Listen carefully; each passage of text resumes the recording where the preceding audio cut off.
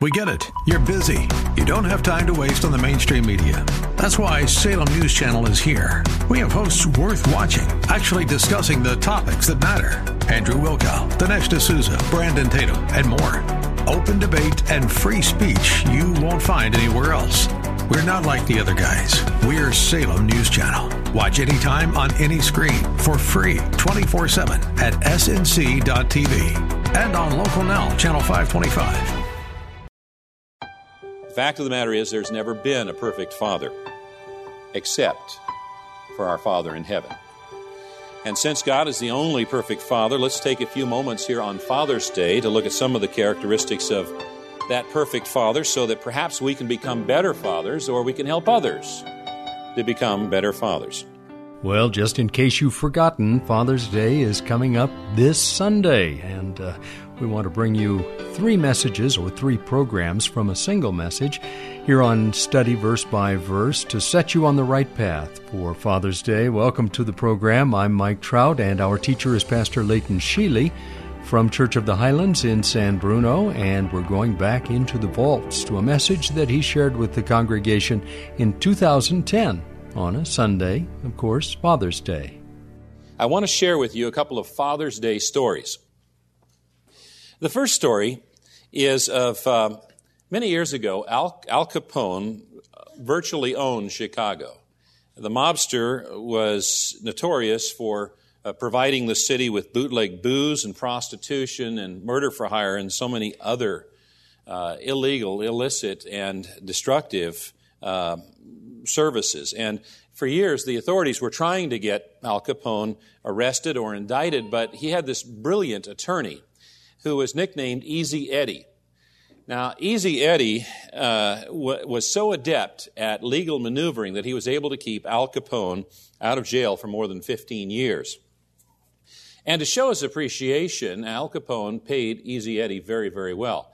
In fact, Easy Eddie's home occupied an entire city block of Chicago with all of the servants and the walls and everything else. And Eddie lived the high life of the Chicago mob and gave little consideration to the atrocities that were going on all around him. But he did have one soft spot in his heart, and that was for his son. He loved his son. He loved his son so dearly that he did his best to provide everything he could for his son. The son had the finest clothes and cars and education that money could buy. Nothing was withheld. No price was too high. And despite his involvement in organized crime, Easy Eddie even tried to teach his son right from wrong. He wanted his son to be a better man than he was. And yet, with all of his wealth and with all of his power, with all of his influence, Easy Eddie could not provide his son with 2 things. Couldn't provide his son with a good name, and he couldn't provide his son with a good example.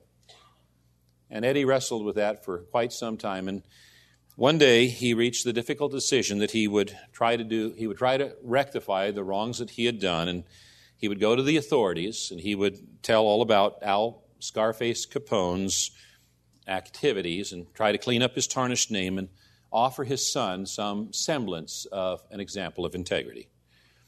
Now, he recognized that he would have to testify against the mob, and doing so would exact a great price. Nevertheless, he did testify, and Al Capone was sent to federal prison.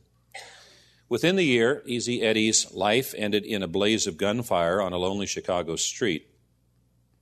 But in his eyes, he had given his son the greatest gift that he could offer, and that was a good name, paid for at the greatest price that can be paid, which is his own life. Police removed from his pockets a rosary, a crucifix, a religious medallion, and a poem clipped from a magazine that read, "The clock of life is wound but once, and no man has the power to tell just when the hands will stop at late or early hour. Now is the only time you own. Live, love, toil with a will, placed no faith in time, for the clock may soon be still." Let me tell you a second Father's Day story. World War II produced many heroes, and one such hero was Lieutenant Commander Butch O'Hare of the United States Navy. Now, he was a fighter pilot that was assigned to the aircraft carrier Lexington in the South Pacific. And one day, his entire squadron was sent on a mission And after he was airborne, he looked at his fuel gauge and realized that the ground crews had failed to top off his fuel tank. He didn't have enough fuel to complete the mission. His flight leader told him to go back to the carrier, and so he dropped out of formation and headed back to the carrier. And as he was heading back to the carrier, he came across a full squadron of 16 Japanese Zero fighter planes headed straight for the American fleet. Now, every American fighter had been sent on a sortie, and so the fleet was all but defenseless. He couldn't contact his squadron to bring them back in time to save the fleet, nor could he signal the fleet that there was approaching danger. And so Butch laid aside all concerns for his personal safety, and he dove into that formation of enemy fighters, outnumbered 16-1. He wove in and out of the formation. He fired at as many planes as he could until his ammunition was exhausted. And when he had nothing more to shoot at the planes, he used his plane as a battering ram, trying to knock the enemy planes out of the sky. Finally, the badly shaken Japanese squadron headed off in another direction, away from the location of the American fleet. And Butch O'Hare was able to take his tattered fighter and limp back to the aircraft carrier Lexington.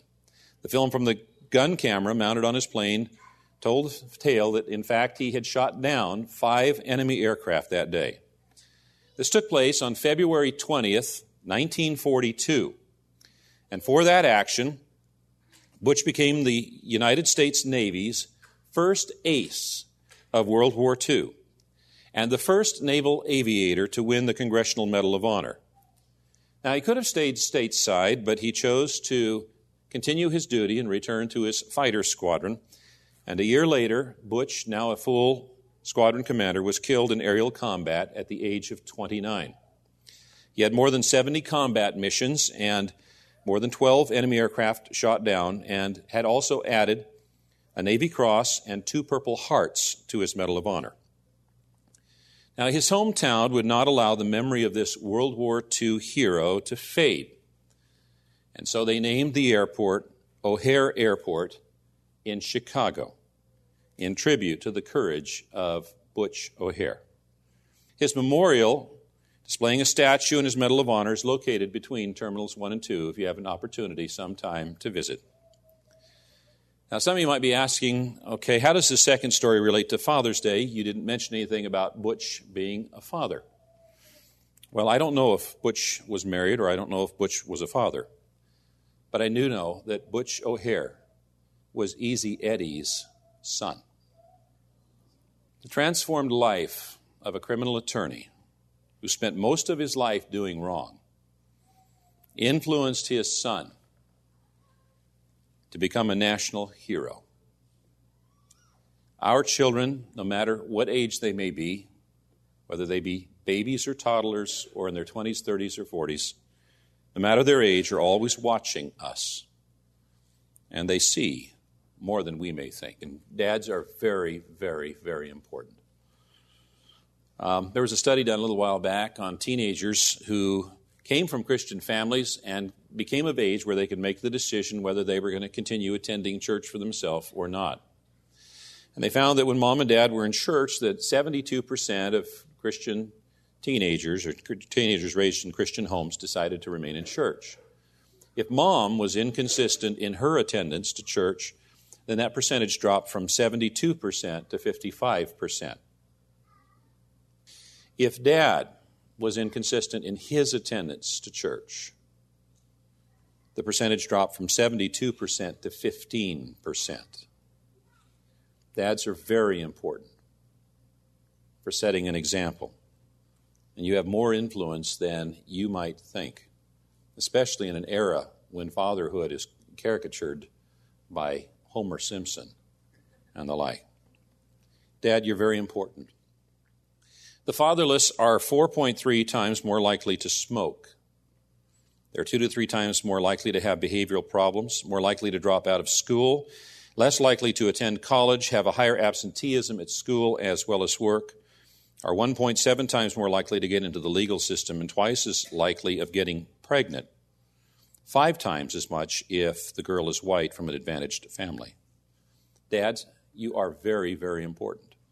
And Dad, it's very important that you protect the virtue of your daughter. My family sat down for dinner together on Friday, and in the course of conversation, my daughter asked me how many examples of good fathers I could think of from Scripture, and I went through the usual cast of characters, and I have to confess there were very few standouts. I thought of Adam, the very first father, but his fathering skills were so poor and his family thus so dysfunctional that one son named Cain killed his brother named Abel. I thought of Abraham, father of the faith, but his fathering skills were so poor that instead of dealing with the growing contention between Ishmael and Isaac, he kicked Ishmael out of the house as a teenager.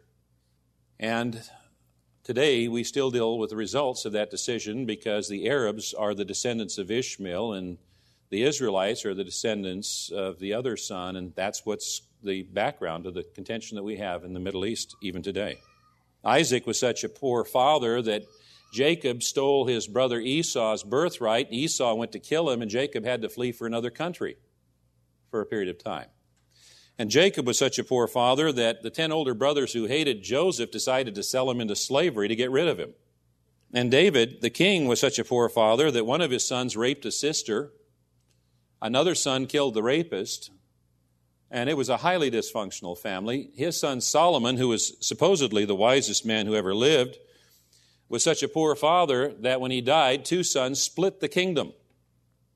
And these are some of the greatest heroes that we find in Holy Scripture.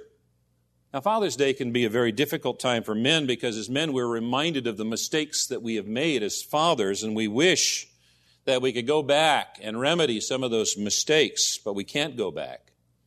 It can be a time of great depression. So I just want you men to be encouraged with this. If God can use fathers like that and make them superheroes, He can use us, men. He can use you. The fact of the matter is there's never been a perfect father except for our Father in heaven. He's the only perfect father. And since God is the only perfect father, let's take a few moments here on Father's Day to look at some of the characteristics of that perfect father so that perhaps we can become better fathers or we can help others to become better fathers. Well, there's the setup for where we will start tomorrow on this broadcast called Study Verse by Verse. We're looking at fathers as we approach Father's Day on this Sunday. And if you're looking for a church where you will hear a Father's Day message, let me suggest you consider Church of the Highlands in San Bruno. Details about the church are on their website at highlands.us. That's highlands.us. Services are on Saturday evening and throughout the day on Sunday, including Sunday evening. Again, the website is highlands.us. I'm Mike Trout. This is a broadcast called Study Verse by Verse, and we'll be back tomorrow and Friday with the balance of this message. I hope you can join us. Encourage your friends to tune into the program as well. We'll be back at this same time tomorrow when Pastor Layton will once again open the Word of God, and we will study verse by verse.